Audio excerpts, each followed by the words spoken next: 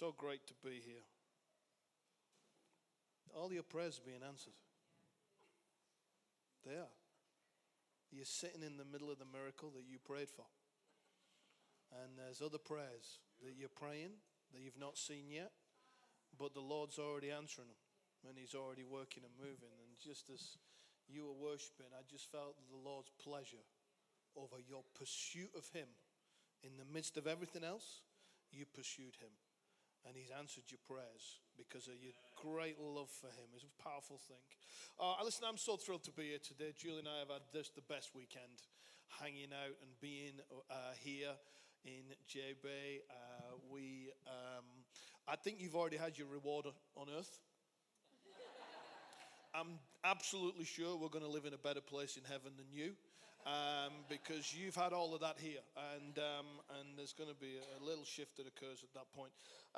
And it's just been, we've had a great time hanging out with DJ and Karen and getting to know Jim and Kathy, who has been a real pleasure.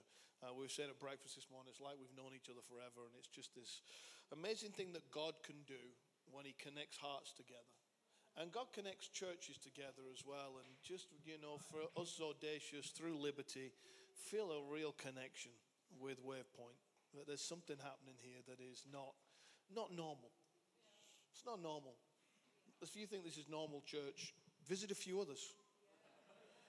It's not normal because God's doing something remarkable. Okay, I got to get into this. There is a timer. That's great news for you, so that's all good. Have you ever had a moment in your life where you've thought about, I wish I'd not done that? Like a decision that you could look back on right now and think, should never have done that. I look back on the first time I took a credit card. That led to a little bit of pain and then a journey to getting out of it. I remember going for a run. I used to be a jogger. I used to go running. Now I feel that the Lord has rebuked me for that. And we were living in East London, England, not East London, South Africa, right? We were living in East London, and I was out jogging. It was lunchtime. I'd gone out jogging, and I got this shooting pain in my back. And we lived in a reasonably difficult area, and I genuinely thought for a minute someone had shot me. I hit the ground in agony, and then the pain was gone. And I thought, that's amazing. I have been healed of a gunshot in those seconds. And I kind of stood up, and I'm like, what is that? And there's just nothing. And then I woke up the next morning and couldn't move. It took me 6 months to recover. I had a tiny little bone spur that caught on another bone. Let me tell you, that's very painful. So I had 6 months to recover that, and the Lord said to me, never jog again. And I've taken that word very, very seriously. There are moments that change your life. Some of them change in what feels like a terrible direction. Some of them change in what feels like a great direction. But I'm believing that this morning, that as we unpack the Word of God, that this is a moment. It's felt like a moment this morning as we've worshipped. Something's going on in the room. There's a weight of the Holy Spirit that's in the room today, and I just want to keep out of the way and let him move. Isaiah 64 and verse 8 says this: You, Lord, are our Father. We are the clay, you are the potter. We are all the work of your hands. Listen, like all good theology, let me root this in the first chapters of Genesis. Genesis chapter 2 verse 7 says, Then the Lord God formed a man from the dust of the ground and breathed into his nostrils the breath of life, and the man became a living being. You have been shaped by God. Listen, you're not a factory production. You're not just a rollout like all the other rolls out that have happened. I love shoes. I absolutely love shoes. Shoes are beautiful, right?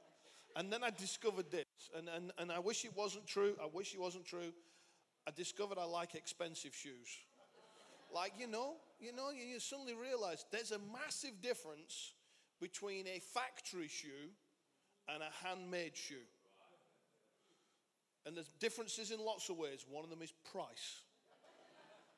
But the other is build and comfort and style. And there's something different when you realize you are not a factory rollout. You are a handcrafted, handmade. The master craftsman has had his hands upon your life, the whole of your life. He has been working and moving in you. And I want you to shift your thinking. You're not just living life, you're not just existing in life, but actually you were made on purpose, for purpose, to do what only you can do with your life. Your responsibility is knowing what that is. Too many of us get too worked up about, am I doing the right thing? Just take the next step. You've not been shaped by anyone. When it says that in Genesis 2, that the Lord formed a man, it literally means he pottered the man. The master craftsman pottered you and made you. Jeremiah chapter 1 and verse 5, and this is our verse for this morning. Before I formed you in the womb, I knew you.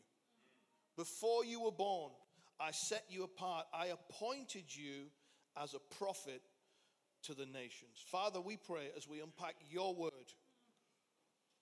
that your word, the living word, that the sword of the Spirit will pierce into our lives. It'll cut through some of the stuff that we've allowed to be there to get to the point of what it is you want to say and want to do and what you want to change, we pray in Jesus' name. Amen. You ever asked the question, how did I get here? Anybody? Anybody have one of your kids ever asked the question, how did I get here? We've got 3 children. Our eldest is 27. She's married now. And our middle one is 24. She's a nurse. She works in neonatal ICU. So, and she like comes home and says, oh yeah, I was looking after this baby today. They were like, 2 pounds. And, she doesn't have a baby on her ward that isn't that big. She loves it. I'd be a gibbering wreck. I'd be terrified and emotionally ruined every day. But she seems to thrive and love it. And then we've got a 21-year-old son who's about 6'3" now. And he thinks he knows it all. But I can still have him. And with our kids growing up, we made the decision, when the conversation, the where did I come from conversation comes, the birds and the bees, right? I don't know why we call it that. That's a strange thought, because those two don't go together, right? We decided Julie will deal with the girls and I'll deal with the boy, right? That was our decision. We made that decision early on. So when our eldest, Julie has to have this conversation. I'm being as vague as I can for certain people in the room, right? So Julie's having this conversation with our eldest, our eldest Molly. Julie explains to her, this is where you came from. Molly is horrified. Horrified, and she says these exact words. She says, You mean you've done this 3 times?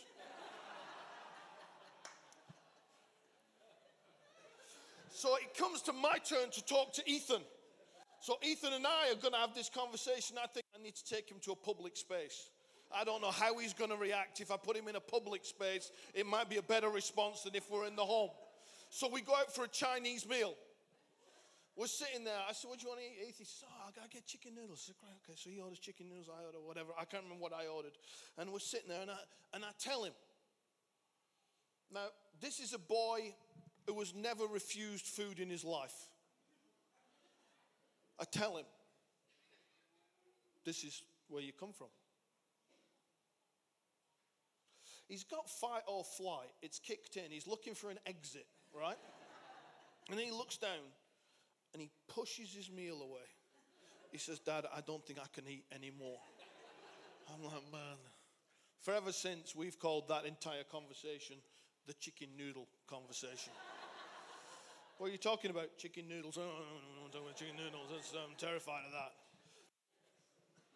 This is not what God speaks to Jeremiah about.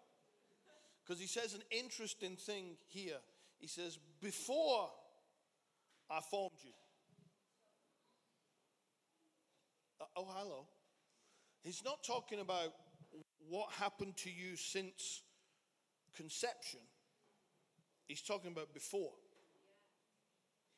You see, often we look at our lives and we look at the context of our lives and we contextualize what's happening today in everything that happened before us.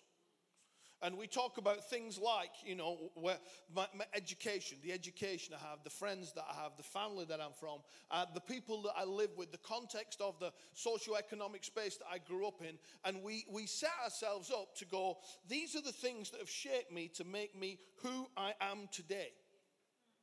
So I'm from the north of England. My wife is from the south of England. That's the massive difference of accent, and you can hear between the two of us. And my mum is from London.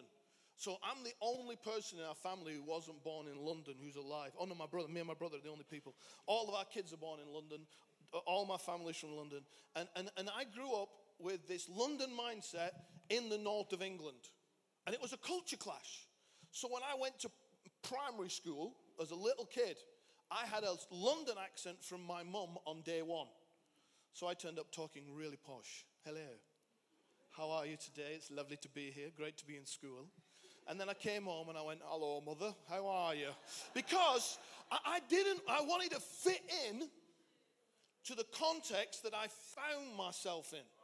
So I adjusted my life to do that. And we look at where we've come from. And we wonder, we ask questions like this, how did I ever get here? Part of my role as part of working for our movement of churches, Assemblies of God, so we look after just over 600 churches, just over 1,000 ministers. And part of my role is to represent our movement in Parliament. So I go to Parliament, the British Parliament, on a pretty regular basis. I never dress like this. I'm in a suit. I turn up. I know how the game's played. And I do all those things. And regularly I think to myself, how did I get here? When you're meeting with the Prime Minister and you think, how did I get here? You see, we all have those moments where we look at where we are and we look at what we went through and we wonder, what did you do there, God, to get me to this? But when God speaks to Jeremiah, Jeremiah's response when God speaks to him is actually to say this, and this is how it goes in the Hebrew, Sovereign Lord. Have a bit more fun when you read the Bible. Like seriously, just don't read it as a text. Read it as a conversation that is going on between people. If the Lord comes to you and tells you, I'm going to appoint you as a prophet to the nations, and you just go, oh, lovely. You fully missed the point of what he said. So Jeremiah goes, Sovereign Lord, I am only a child. And that's the fabled cry of humanity. I am only a insert excuse here. I'm only a northerner. I'm only at this level of education. I'm only a white person. I'm only a colored person. I'm only from this part of town. I'm only from that part of town. I am only a. And we throw our reasons in. I'm too young. I'm too old. I'm too busy. I'm too lazy. I'm not the right color. I'm not the right gender. I'm not the right nationality. I don't have the right education level. Lord, I don't have the right socioeconomic background. And we say, I am only, and this is what is happening at that moment, only becomes the limiter on what God is speaking to you. And you put only in place in order to protect you from what you perceive as potential failure. I'm only a. But when God speaks of himself and he's speaking to Moses, he says, I am. He doesn't give the word only because God is unlimited. He's complete and whole in and of himself. He is the I am. We give an I'm only. Or we say things to God like this, Lord, before you use me, I have to grow up, learn more, maybe mature. I got to get a little bit more mature. I got to maybe get married. Maybe that'd be important if I could get married, maybe buy a house, if I could have a house, maybe if I could have kids. Lord, when I'm financially secure, then I'll chase what you're asking me to chase. Let me position myself and get myself sorted out. When I have stopped sinning, the sin that so easily entangles. When I've stopped doing that, then, Lord, you could use me. Eugene Peterson said this: apart from before, now has little meaning. Now is a thin slice of who I am. Isolated from the rich deposits of before, it can't be understood. I am who I am because of everything I've been through. But it's interesting, I don't know if it's the same here in South Africa, but in the UK, we're getting a little bit obsessed about trying to work out where we were before. So I can trace my family back a little bit. One of my uncles did a little bit of family history on one side of the family, and we can trace that back a little bit. But in England, certainly, we're getting a little obsessed with it. We have TV shows called Long Lost Families, where people try and find the family that they were once a part of. The entire point of the show is to reduce somebody to tears. Either the people in it or the people watching. That's the entire point of the show. Or we have this thing called Ancestry.com, where you send off a little bit of your blood, and then they tell you where you're from. Pastor Glynn did it, our senior pastor. He did it, he sent it off, it came back, and it told him, you are 96% British. I laughed my head off. I said, man, that was a great spend of money. You did really well. I could have told you that. You could have given me half that money, and I'd have told you that. So he did that, and then he turned out that he was 2% Viking. Well, because the Vikings, they did a lot of traveling. Let's leave it at that, eh? That's a chicken noodle conversation if I've ever heard one.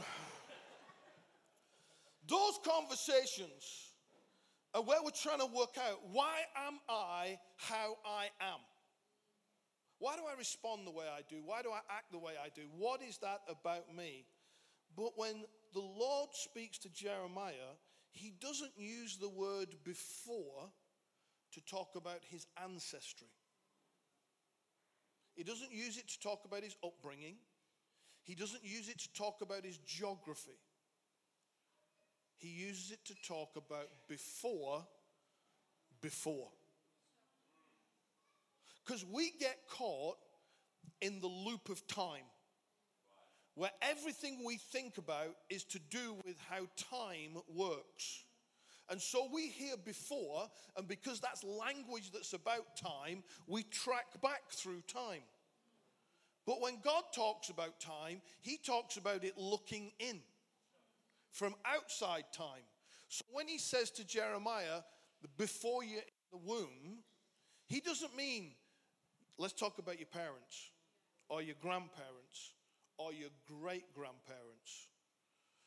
Julie discovered, not that long ago really, because it was a piece of information that somehow had slid by, that her great-grandmother is South African. So, that's it's funny, isn't it? What you're actually clapping is a chicken noodle conversation. And so, our kids have fully embraced that they are South Africans. Like they're about, an eighth South African at this stage. That's where they're down to, but they are it. That is it. That is what they are. They are like my son. My son is absolutely determined. So he meets people. He's part of our young adults ministry in our church, and he meets like all these Nigerians, and he goes, yeah, I'm African too. And they're like looking at him going, are you really African? We've met your mum and dad. We've met them. Actually, my mum comes to our church. We've met your nana, your grandma. We've met her. You're African. I'm African. Because something about it has caught his attention. But there's a before. So God speaks to Jeremiah and he says this. Before you were in a priestly family, before you were born in Anatoth, before you were part of the tribe of Benjamin, before you were Jewish, before you were Semitic, before you were even male,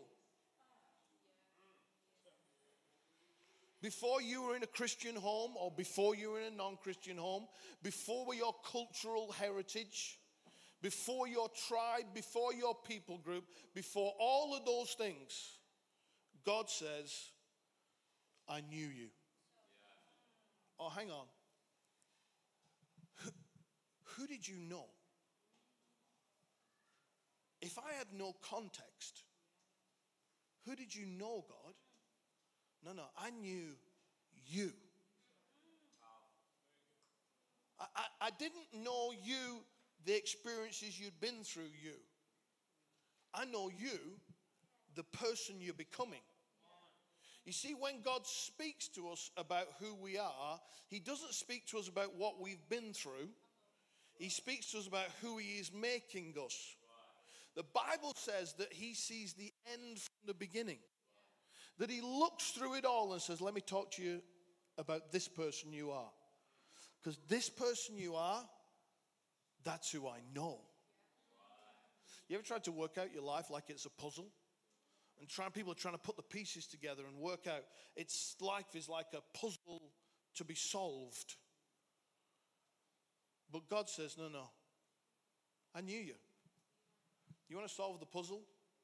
Talk to the one who sees the full picture. Don't try and work out the puzzle from the pieces of the past. Don't try and work out the puzzle from the problems and the pains that you've been through. Don't try and work out the puzzle from the failures and the successes you've had. Why don't we go to the one who drew the picture, the master craftsman, the one who put it all together, and the one who says, I knew you. Listen, you don't know, well, I don't even know me. I haven't met the best version of me that God's already talking about and already talking to. You haven't met the best version of you. God is speaking, he says, I know you. It's the same idea, when someone comes and tells you a joke, and about halfway through the joke, you think to yourself, I know the answer to this joke. Now, if a child's telling you the joke, you let them tell you the joke, and you laugh politely. If an adult tells you the joke, we like to break in and say, yeah, I know that one. Yeah. Oh, yeah, I knew that. Yeah. It's much funnier when I tell it. God, when he says, I know you, is literally saying, I have the punchline of your life ready to tell you, come listen to me. Instead of chasing after, working it out for ourselves, we can talk to the one who knows us fully. God says this, I make known the end from the beginning, from ancient times what is still to come. I say my purpose will stand and I will do all that I please. He says, I know you. And then he says this to Jeremiah, I've set you apart. So I don't just know you, but I have set you apart. You may be one of these people, and if you're one of these people, we'll pray at the end and there is healing for this. You might be one of these people who eats their dinner in order of food preference. Oh yeah? Josh. You pick the bit you like first, you eat all of that. Then the next bit, you eat that until eventually you're left with the bit you don't like. And then you play with it for a while, Josh, right? Just play with it. You push it around. Oh, you start with the worst bit. You do need prayer. Right? And it's like I watch these people. One of our kids is this. One of our middle ones. She is exactly like that. And I watch and I think to myself, seriously. It's like they've set apart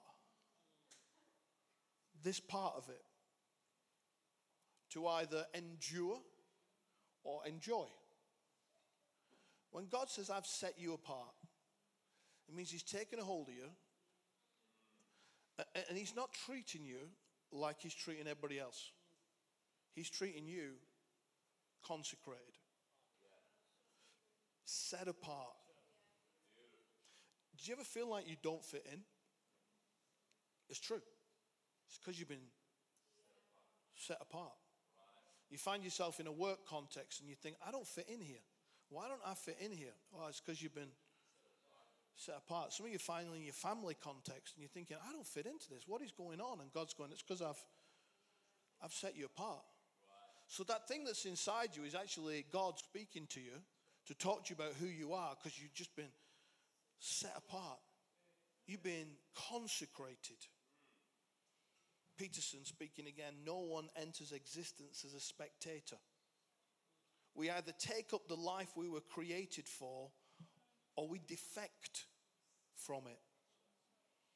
God says, I knew you and I set you apart. Set apart, consecrated, literally meaning saint. He's made you a saint. And here's the thing, you don't have to do anything to become a saint. He's already made you that. You don't have to prove something to get there. The moment you were born again, you were set apart for him. Ephesians tells us this, we're God's workmanship, created in Christ Jesus to do good works, which God prepared in advance for us to do. It's not because of who you were born to, or where you were born, or what you've been through. Before all of that, he set you apart because he has a purpose and a plan for your life that only you can outwork. I knew you, I set you apart. And then it says this, I appointed you. I appointed you. There is a divine appointment for each and every one of us. The scary part for me is this. Before I'm even born, God has set my purpose in motion. And I got no say in it. But if I'm choosing to give my life to him, I'm choosing to have no say in it anyway. I'm choosing to say, Lord, I'm yours. And if I'm yours, then use me however you want to use me. We don't go to 2 services on a Sunday now. We're just launching our 4th service this Sunday to fit everybody into our building. So it launches today. We're glad we're here. We're doing 1 service and watching rugby. The Lord is speaking to us, right? So the question is not, what do we do? The question is, how do we do it? Because the option and opportunity is there. My choice is not my actions are not driven by my choices. My actions are driven by his purpose.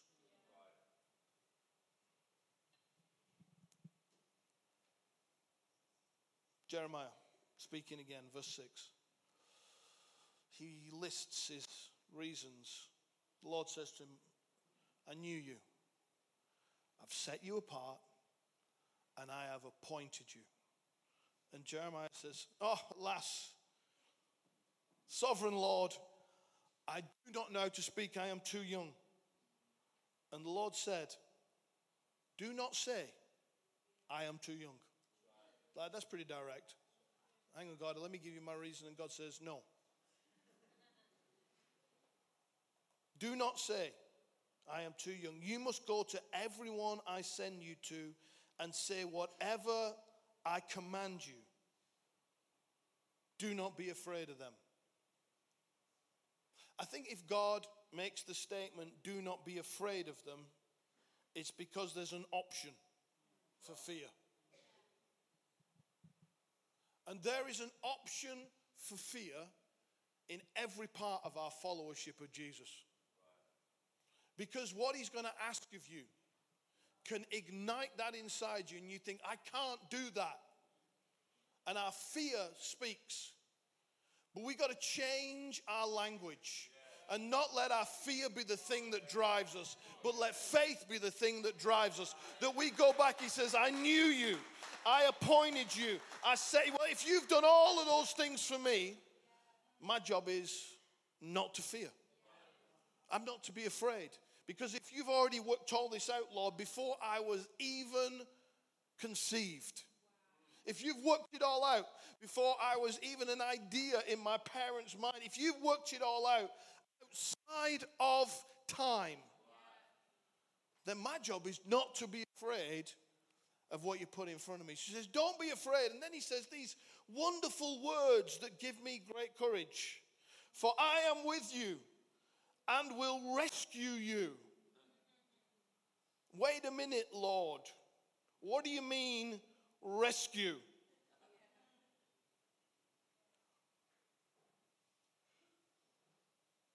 Rescue? I'm going to need rescuing. I'm going to be in circumstances and situations that are so tough, God has to rescue me. Like not just a friend, you know, and not just a wealthy friend, but you know, God says, don't worry about it. There's going to be times when it's so bad, but I'll rescue you. Like there'll be times when you think to yourself, I can't get through this. God, don't worry about it, I'm going to rescue you. Yeah, but Lord, I'd like to do the journey without a rescue at some point. And God says, no, because I knew you. And I've appointed you. And I have set you apart. Hang on. Because where I'm going to ask you to go, you're going to need rescuing. Oh, come on, Lord. How about just, you know, just a nice job that pays more money than it should, that I can just enjoy life. You know, I'm sure that's somewhere in the Bible. You know, life to the full. Sometimes life to the full needs a rescue. Because you've just gone a little bit full. Full on. Too far. Beyond the norm. Outside of everybody else's comfort zone. And you go in, yeah, we can do that. Yeah, we can have a go at that. And you say, God, we're going to rescue you. We bought our building for £2.5 million. I don't know what that is in rand, but it's quite a big number, I think. £2.5 million. And it was a big deal for us. It was a massive deal for us. We'd never had to spend that kind of money. We'd never had to trust God for that kind of money. And we had to believe for it. We needed it in 7 days because the bank decided they didn't want to give us a mortgage. So we needed it in 7 days. And God came through. And we got £2.5 million. And we bought our building. And now it's way too small. So now we're doing 4 services. Well, you can't fit more than 4 services into a day. At least not and keep your sanity, right? So our only option is to get a bigger building. Well, I got to tell you, $2.5 million doesn't cut it anymore. So we need somewhere north of 18 million this time. Well, I'm telling you, Lord, you're going to need to rescue us. Like,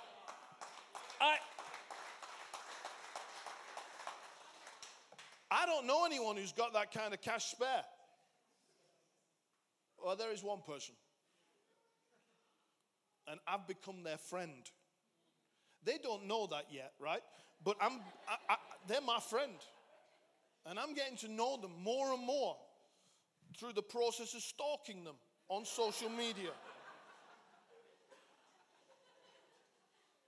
We've met personally a couple of times, but now, like, I'm really their friend. That's a great picture. You look amazing. If you are not doing stuff that God needs to rescue you from, you are not living in the space that He has called you, that He knew you, that He set you apart, and that He consecrated you for. Don't be afraid. I'll rescue you. We have got to change our confession. We've got to stop saying, oh man, I can't do that. We've got to say, Lord, I can do all things through Christ who strengthens me. I can do it. Lord, you're asking me? If you're asking me, I can do it. Because if He's asking, it's because He knew you. It's because He set you apart. It's because He consecrated you. It's because He appointed you. If He's asking, it's because He believes in you. You might not believe in you, but God has more faith in you than you have faith in you. So suddenly something starts to shift. If you're finding things challenging right now, if you're unsure of direction or you're facing untold pressures, let me give you this quote from great missionary Hudson Taylor. He said this: there are 3 stages to every great work of God. First, it is impossible, then it is difficult, and then it is done. Listen, if you're facing something impossible, you're in the right space. If there's something that you're looking at, you're thinking, that cannot happen, there's no way that can work out. God, that is impossible. Welcome to the journey of faith. You're right where God wants you to be. And if you're facing something that used to be impossible and now is just plain difficult, you're so close to a breakthrough. Because the only step that happens after difficult is it's actually done. That something has moved enough that you find yourself sitting in the midst of what God wants to do. We're just trying to ignite some faith in the room this morning. To make you understand that who you are and what you're doing is the call of God upon your life, that he's asking more of you than you've ever believed of yourself. And that he's lifting the bar on who you are and what you do. If it's impossible, fantastic. If it's difficult, even better. Because you're so close to done. It's amazing. With this building that we need, it was impossible. We couldn't work out how to get the money. Then it seemed to get worse. And then suddenly it's become difficult. There's a route through that we'd never seen before, which means we're nearly at done. So we're getting more and more excited about the difficulty we are in, because our difficulty speaks of progress. Every time someone says, no, you can't have that piece of land. Every time someone tells you, yeah, the rental, yeah, you can rent, but you can't buy. Oh, no, that's just impossible. Then it becomes difficult. Then it gets done. Jeremiah chapter 18. The word of the Lord came to Jeremiah. Go down to the potter's house, and there I will give you my message. So I went down to the potter's house, and I saw him working at the wheel, but the pot he was shaping with the clay was marred in his hands. So the potter formed it into another pot, shaping it as seemed best to him. The word of the Lord came to me. He said, can I not do with you, Israel, as the potter does?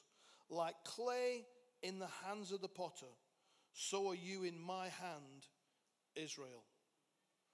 The Lord decides what he does with our lives. If we're going to trust him, we've got to let him make the decisions about what he does with our lives. Sometimes we read verses like this and we go, oh Lord, yeah, just work on my life, Lord. You're in worship and you say, Lord, yes, Lord, just touch me. And we think God's touch is like just, a facial.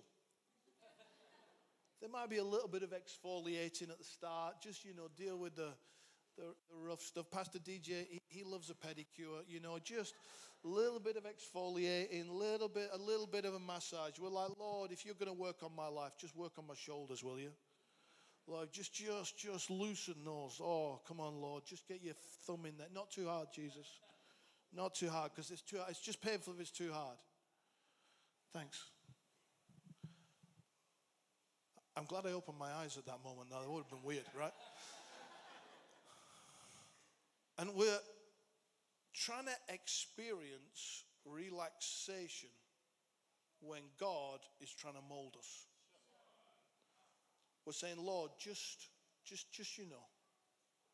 smooth it out.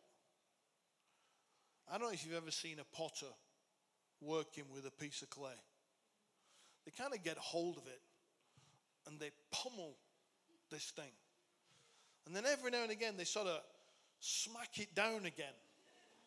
And then, really, I have a physio. She used to be Arsenal Football Club's physio. That woman can hurt people in a way that I don't believe is right. On 2 occasions, I have found myself weeping, lying there, while she has got her elbow somewhere in the back of my leg. There is something where we think it's a spa day. And God's going, no. I'm just going to beat this out of you for a little while. And then I'm going to mold it. And I'm going to push you. And I'm going to shape you.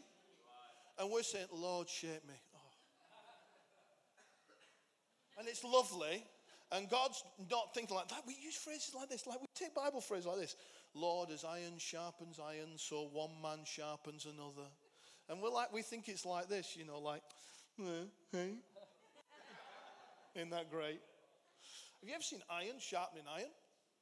Like sparks fly. Bits get spun off. And we're like, Lord, just mold me and make me. Oh.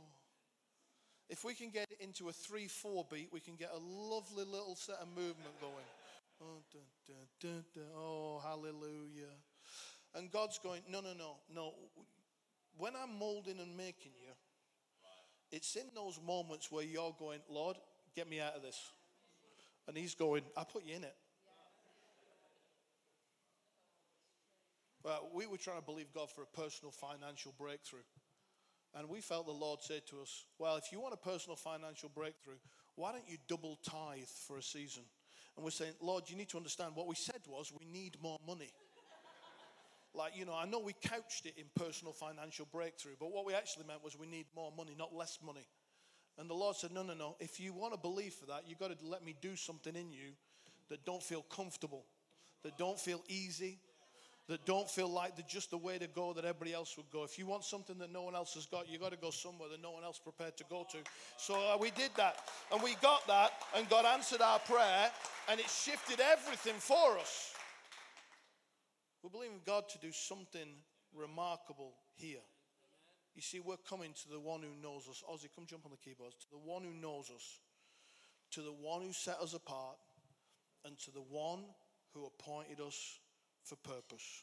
Romans 9:21 says this: does not the potter have the right to make out of the same lump of clay some pottery for special purposes and some for common use?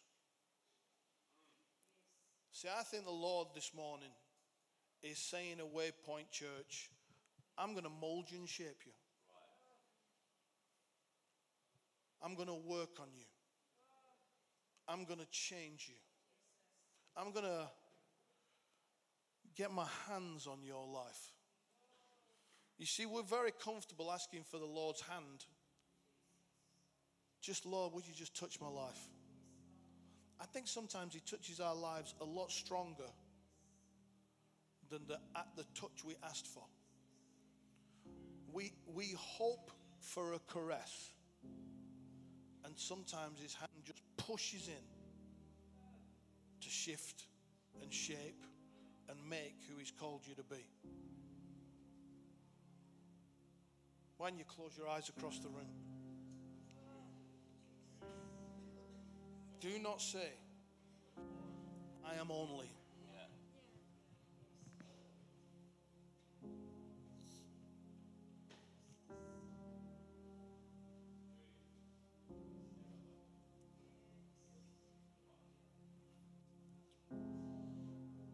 There's something remarkable happening in Jeffreys Bay. There's something powerful happening. But God's looking for a people who will let him shape them. Who'll put aside personal agenda and personal desire and will just say, Lord, would you use me? Lord, would you use me? And I don't know what you want to use me for, and I don't know how you want to use me, but you know. And I'm going to trust you to use me how you want to use me.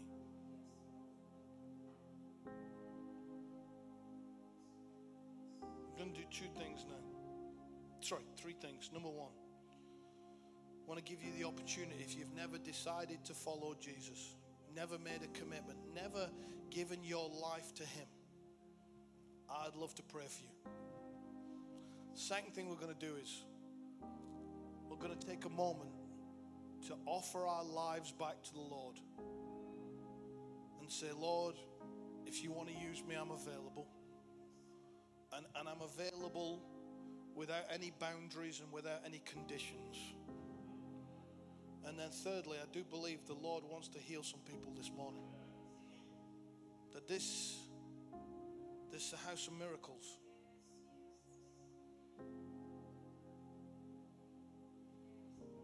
It's not just a house of great worship. It's not just a house of great preaching. It's a house full of justice and mercy. And it's a house of miracles.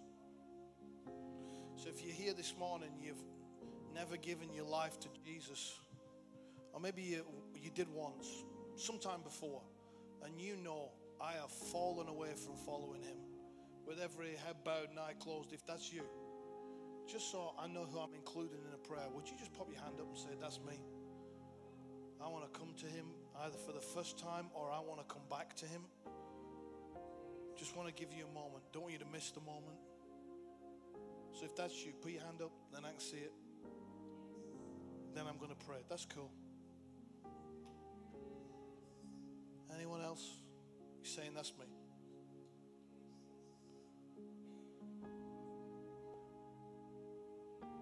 All right, let me just pray. Father, we pray for those who've just placed a hand in the air. Lord, we pray for them to know you, to know your presence, to know your love. For them to recognize, Jesus, that you paid the price for them on the cross, that they could live in not only forgiveness, but with you as their Lord as well as their Savior, we pray. Amen. Pop your hands down. I want to pray for that second thing now. If you're saying, Lord, you can use me. No conditions. Why don't you just stand to your feet where you are? You say it's an act of surrender. Lord, I'm available to you. I'll do what you want me to do. I'll go where you want me to go. I'll trust you for whatever it is.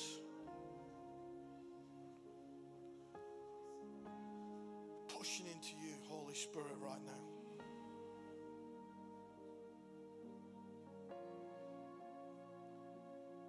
Before you were born, he knew you. Before you were born, he set you apart. And before you were born, he appointed you for purpose.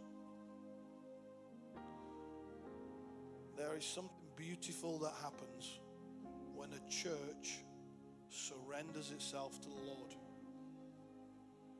because it becomes clay in the potter's hands that he can shape and he can mold and he can change.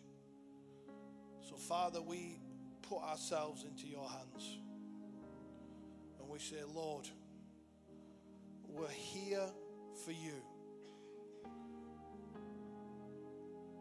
Just take a moment. You pray your own prayer. You don't need my words right now. You need your words. Just surrender yourself back to the Lord.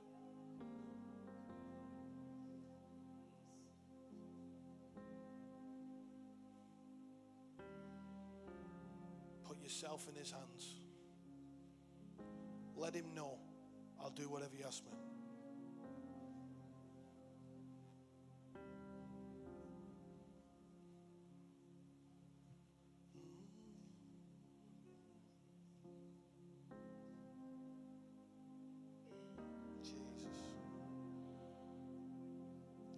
Spirit, fall in this room. Fall in this room.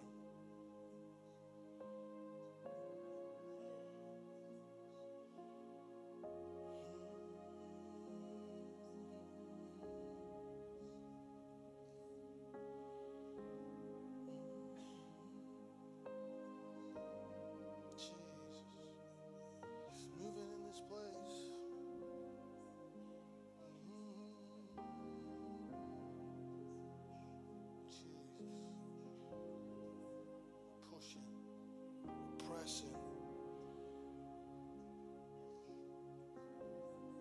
Believing that the Lord's starting to speak to people.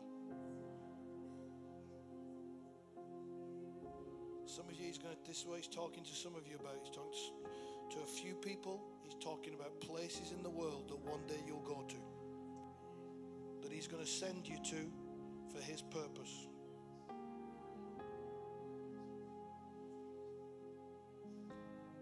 For some, he's talking to you about your giving right now. And he's just challenging you about you trust me? For there to be a shift.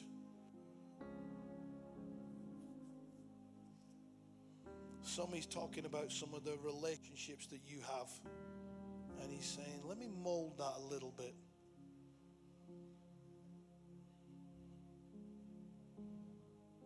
He's talking to some of you about ministry roles within the life of church where you've yet to play the part that he's called you to play. We just surrender to you, Lord Jesus.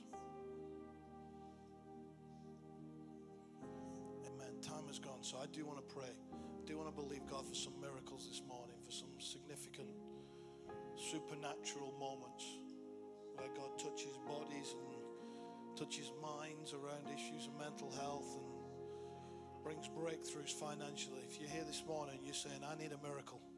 There's something I need. I realize I've not preached this, but I do feel the weight of it on me. So if that's you, you're saying, I need that. Why don't you just slide out your chair, come stand at the front real quick. And we're going to pray. So if that's you, you need a miracle this morning. We're believing for a miracle. Jump out your chair real quick. You're saying that's me. Just come stand at the front. One of the team's going to pray with you. It might be a health issue. It might be a finance issue. It might be a relational issue. But you're saying, Lord, I need a miracle. I need a miracle. Come on, just come stand here. That's great. Well done, man. All right. And then whoever you guys would normally have pray. Let's just start to believe. Come, if you come forward, just come forward a little bit more because then people can get out of the aisles. Just want to give them the space to come forward. I'm conscious I'm over time and I'm so sorry, Pastor, but let's just push this for just 2 minutes. We're going to pray. It's going to be quick prayers because God don't need a long prayer. He just needs a moment. Amen. And if you're not responding, then that's great. Don't worry about it if you're not responding. Why don't you stretch your hands towards these people and you pray where you are. If there's people you know, pray for them. Pray for them by name. Believe God's going to do something powerful. We bless your name, Jesus. Yeah, Father, we pray miracles. Jesus' name, miracle power. Miracle power coming upon you now in the name of Jesus. In the name of Jesus. Father, I pray.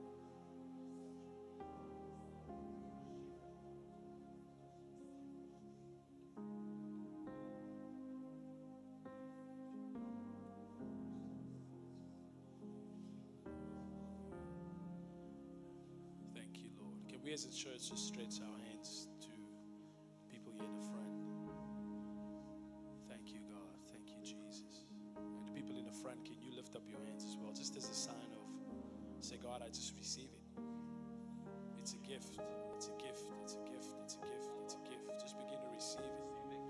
Just begin to receive it. Begin to receive it. Begin to receive it. It's yours. It's a free gift. It's yours. It's yours. It's yours. It's yours. It's yours. It's yours. It's yours. Miracles, miracles, miracles now in the name of Jesus. Father, we thank you that there's power in the blood of Jesus.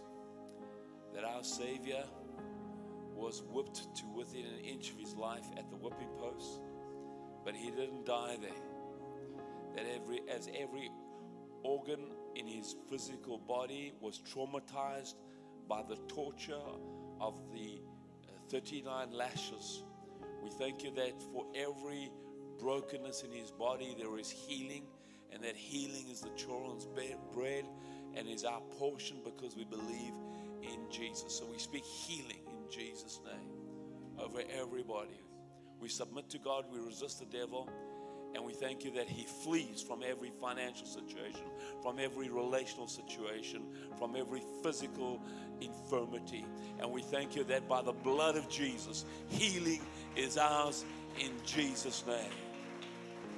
I come against all condemnation, guilt, and shame. That we will not carry any guilt or shame because we believe in the name that's above every name. We will not dilute or despair or denigrate the price that was paid on Calvary's tree. That if the Son of God the sinless Son of God paid for our sin, not with our blood, but with his sinless blood, then we are forgiven. We are set free. We have no shame or guilt, but we walk in the power of thy forgiveness. We walk in the power of the Holy Spirit. We run from sin because we run to him in Jesus' mighty name. And we will not be discouraged. We will not be depressed. We will not cower. We will not be timid, but we'll stand tall and walk with him and talk with him in pursuing him all the days of our life. And all God's people said, come on, let's give him a hand in the house of God. We love you so much.